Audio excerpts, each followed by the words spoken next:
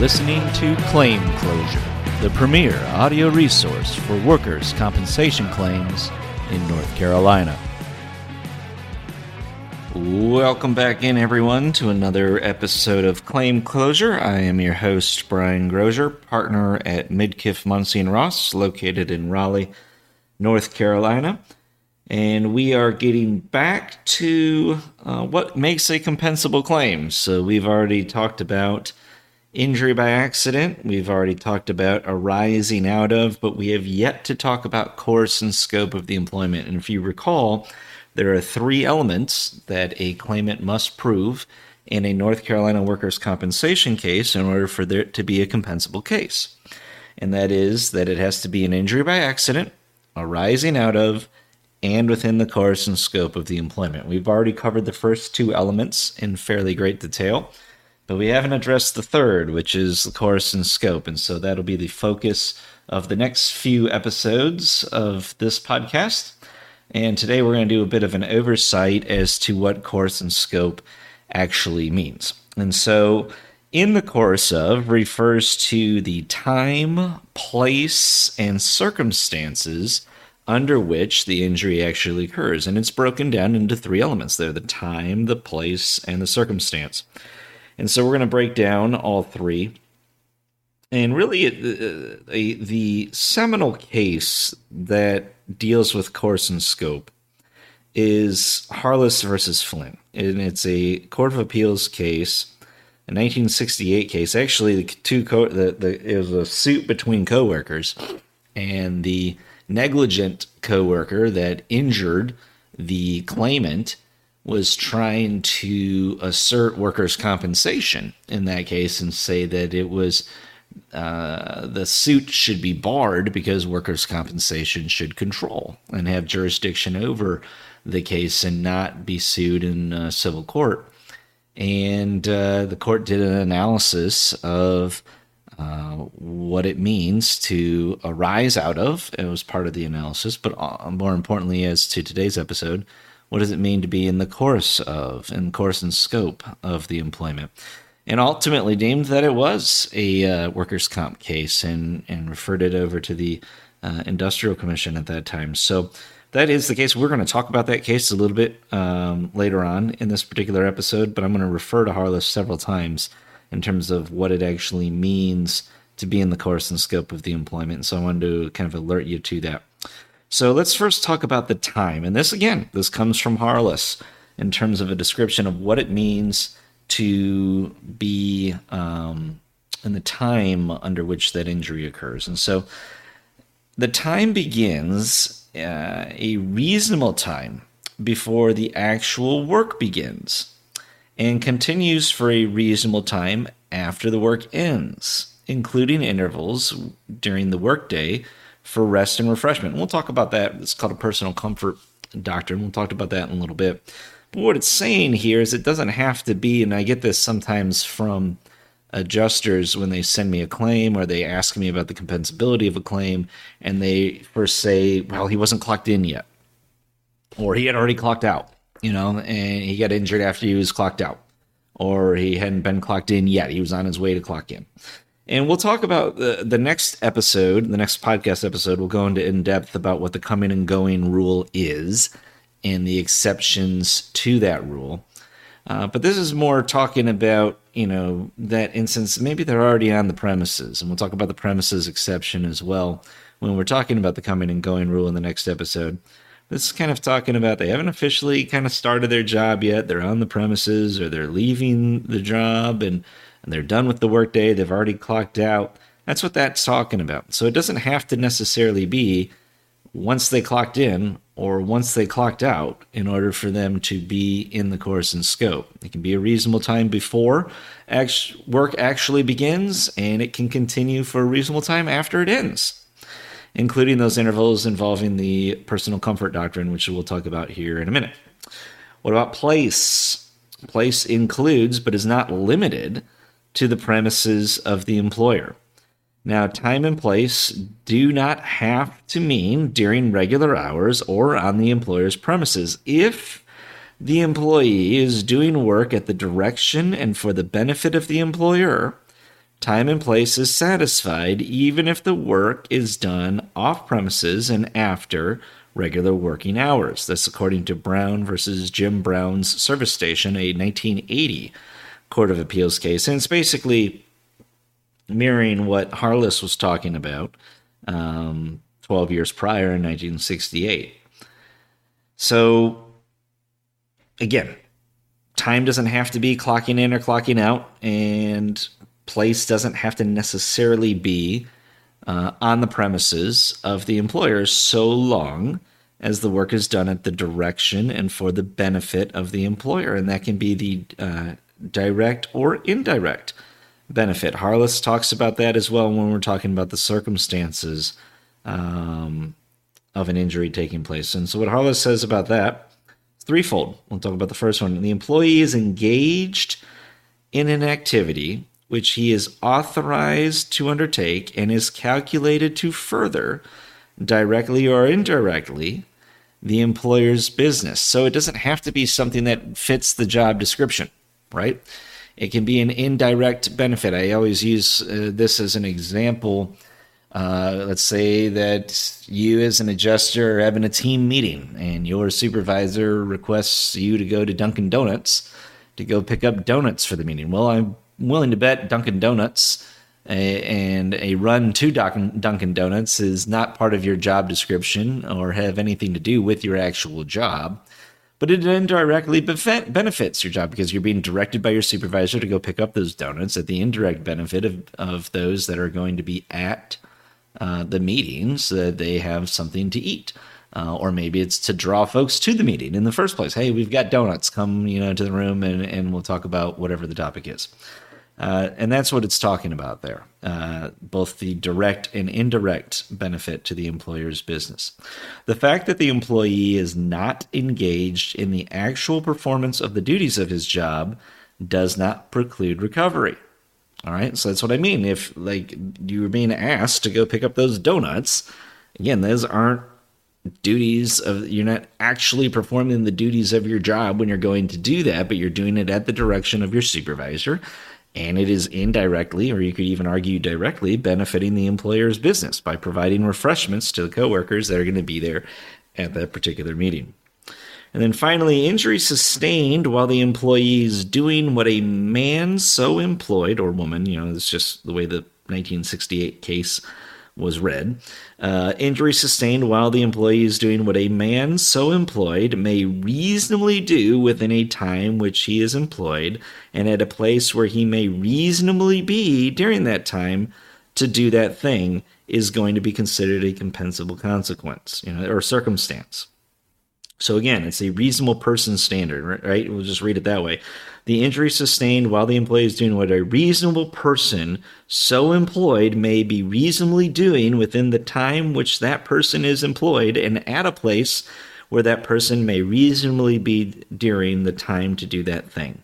So it's a reasonable person standard that they're looking at in terms of, what exactly was going on. So one of the cases that, and I encourage you, if you want a very thorough discussion of all of this, read the Harless case. Go and see if you can just look it up. Harless versus Flynn. It's a 1968 Court of Appeals case because it really breaks down the analysis of course and scope really well, and it talks about some of the situations as whether or not this was in the course and scope and how it intermingles with arising out of. And we talked about arising out of inherent risk to the employment and everything else. And it does a decent job of really distinguishing between the two, but also showing how they're interwoven with each other at times as well.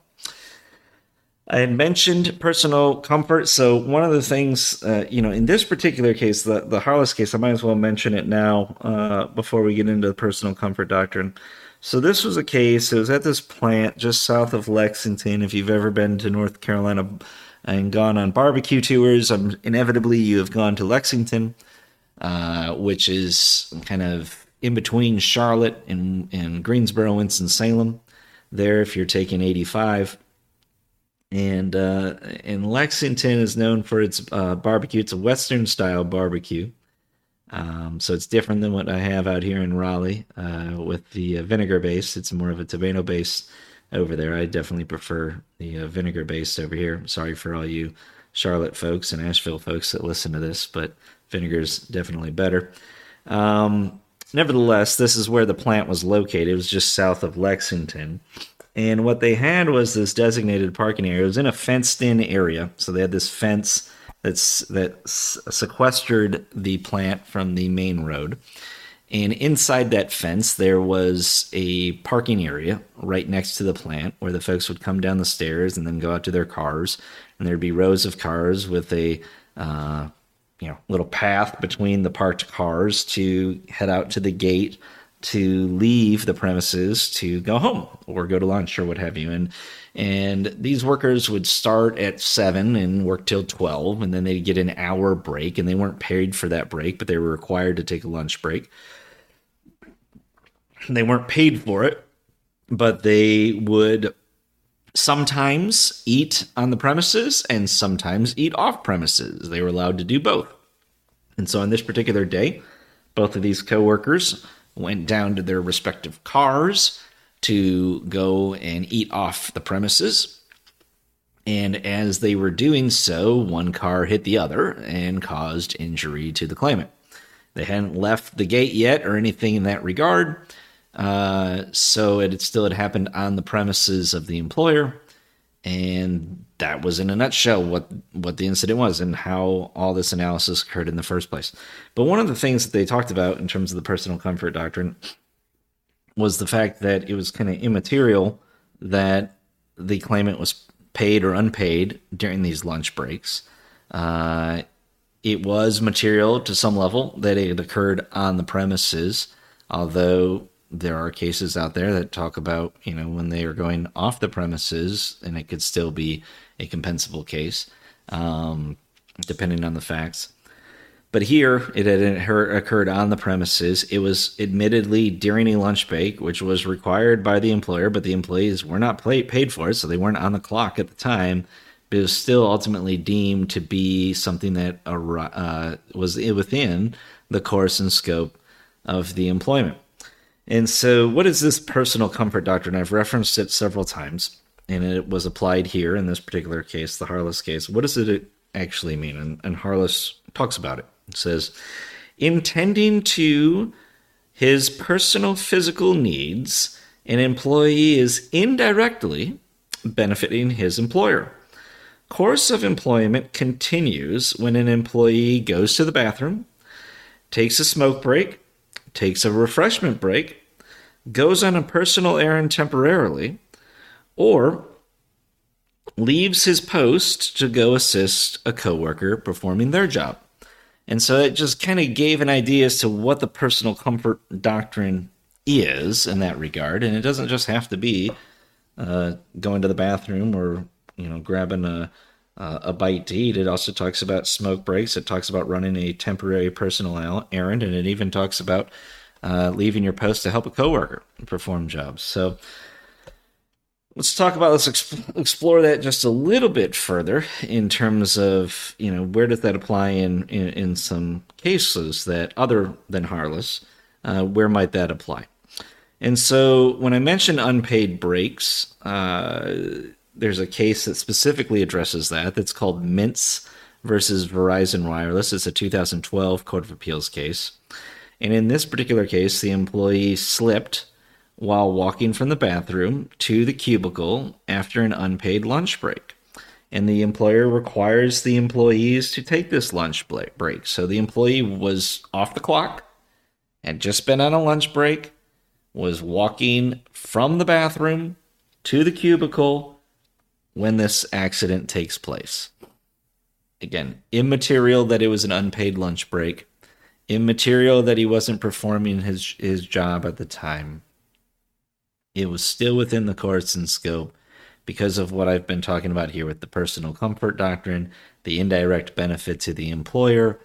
It's still on the premises in terms of an area, and we'll talk about premises exceptions at the next episode, like I mentioned, but it doesn't have to necessarily be something that the employer owns. You're talking more about also maintaining or controlling or having dominion over in some fashion, not necessarily owning it.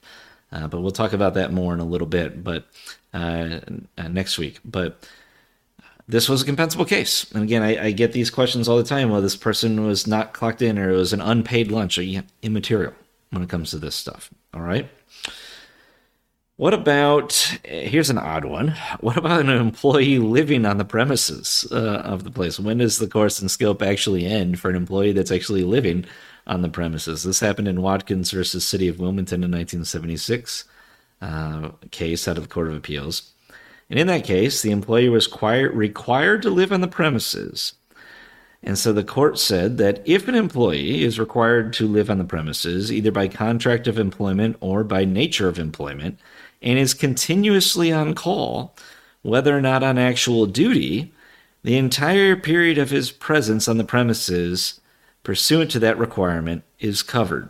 You would probably see this, and it's not surprising that it's a City of Wilmington case. You'd probably see this with a lot of city employees, right? Whether they be firemen or police officers or other service members that maybe have a 24-hour, 48-hour, 72-hour shift or whatever it may be.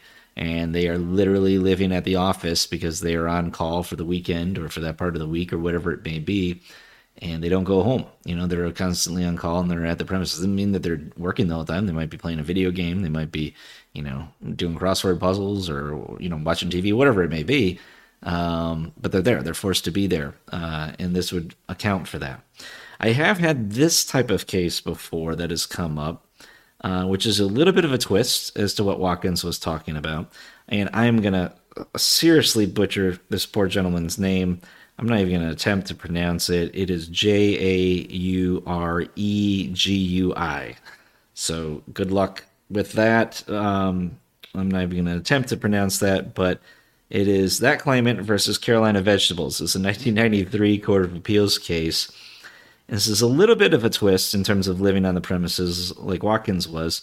This is a migrant farm worker, which is a common claimant here in North Carolina. There are a lot of migrant workers on farms. And I've had these cases come up in the past, and this type of thing happen, where the migrant farm worker is living in company housing. And in this particular case, he was injured while showering after work. Now, unlike in Watkins, he wasn't on call, but he was required to live on the premises because of the fact that he wasn't on call and his work shift had already ended. Yes, he was required to live there, but he wasn't doing anything to the benefit of the employer at the time because he wasn't on call and he wasn't expected to, work at a moment's notice or anything like that. It wasn't deemed as a compensable case. So a little bit different. I think the on-call nature is the key distinction between those two cases, but a little bit different. So I mentioned this briefly when I was talking about Harless and talking about this comfort doctrine and saying that, being on the premises helped make that case compensable, but that there could be instances where they're not on the premises for lunch and they get injured and it's still compensable.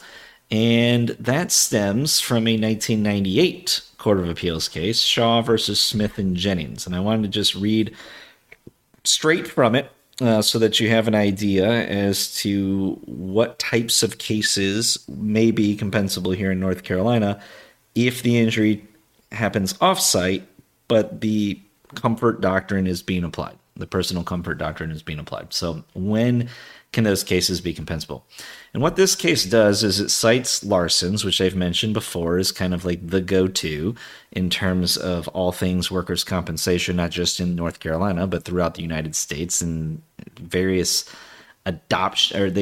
states adopt portions, if not all, of what Larson's says in terms of workers' compensation. But that's why so many states are similar in some fashion when it comes to workers' comp, but not completely similar or completely the same, at least, because we pick and choose kind of what parts of Larson's we take and what we don't, or what we modify, et cetera, et cetera. So this uses Larson's, and it also uses some case law actually out of Colorado to formulate the opinion that they did in this particular case. So let me just read straight from it. Again, this is Shaw versus Smith and Jennings, Inc., and we're talking about an injury that takes place off premises while on lunch or something along the lines of that personal comfort doctrine. So in addition, it goes on to say, in addition to employees being compensated for injuries suffered during their lunch breaks, coffee breaks, or rest breaks have increasingly become such a fixture in many kinds of employment. Then injuries occurring off the premises during these breaks have also been held to be compensable. The operative principle in determining whether to allow compensation in these cases is whether the employer, in all the circumstances, is deemed to have retained authority over the employee. If an employer has been found to have retained such authority, then the courts have tended to allow compensation. In making this determination, there are several factors to consider. 1. The duration of the break period. 2. Whether the employee is paid during the break period. 3. Whether the employer provides a place for employees to take breaks, including vending facilities. 4. Whether the employer permits off-premises breaks or has acquiesced in such despite policies against such breaks. And 5. The proximity of the off-premises location where the employee was injured to the employment site. So it goes on, it's citing this case called Roach versus Industrial Commission, State of Colorado, and it says, in Roach, the Colorado Court of Appeals reversed the Industrial Commission's denial of benefits to the plaintiff, emphasizing the following determinative factors. Since there were no vending facilities on the premises, the employees were expressly permitted to travel off the premises to purchase refreshments. Employees were paid during the lunch break period. The break period was of a short duration, and the convenience store where plaintiff traveled was in close proximity to the place of employment. And the purpose of the employee's business or visit was for the basic purpose of rest and refreshment. So it went on to say that likewise, in this case, the decedent, Smith, was on a paid morning break and had traveled a short distance from the job site when the accident occurred. There were no facilities for food or drink on the premises, and the employer acquiesced in allowing its employees to go off the job site for the purpose of obtaining refreshments. Therefore, we conclude the commission properly determined the decedent's fatal accident occurred in the course of his employment with the defendant. And so those are the factors. I'm going to reiterate those again for you one more time, just so that you're familiar with it. These are the factors that we look at when you're talking about an off-site injury while they're doing some sort of refreshment break, where they're getting food, they're getting drinks, they're getting whatever that would fall under that personal comfort doctrine. Again, number 1, the duration of the break period. Number 2, whether the employee is paid during the break period. Number 3, whether the employer provides a place for the employees to take breaks, including vending facilities. Number 4, whether the employer permits off-premises breaks or has acquiesced in such despite policies against such breaks. And 5, the proximity of the off-premises location where the employee was injured to the employment site. Those are the 5 factors the court is going to look at in that type of a case. And again, it's going to depend on your facts. And obviously, the more that you have that are saying that it's a short break, a shorter break, or a short break, if the employee was paid versus unpaid, the employer did not provide a place to take a break and didn't have any vending facilities or a fridge or anything like that for people to keep their food in. All these things are going to be considered, but the more that you have, you may be in favor of the employee in terms of the analysis of it, the more likely it is that it's going to be a compensable case. Okay? So depend on your facts, and that's where you're going to get your determination from, is that particular case. So it's nice to have these 2 cases, Shaw versus Smith v. Jennings and Harless, to kind of give you an idea as to how course and scope applies. And this is talking a little bit, Shaw is talking a little bit about premises. I told you I'm going to talk about the premises exception and talk about what it means to be on the premises and whether an injury actually takes place on the premises, and how that ties in with the coming and going rule. What does it actually mean to be at work? And when do you actually get to work? And when are you actually leaving work? Because most of us have to travel to and from work, and we're typically not covered while we're traveling to or from work. There are exceptions. I'll talk about those exceptions, and I'll talk about the coming and going rule and the premises exception. But that'll all be in the next episode. Until then, this has been Claim Closure.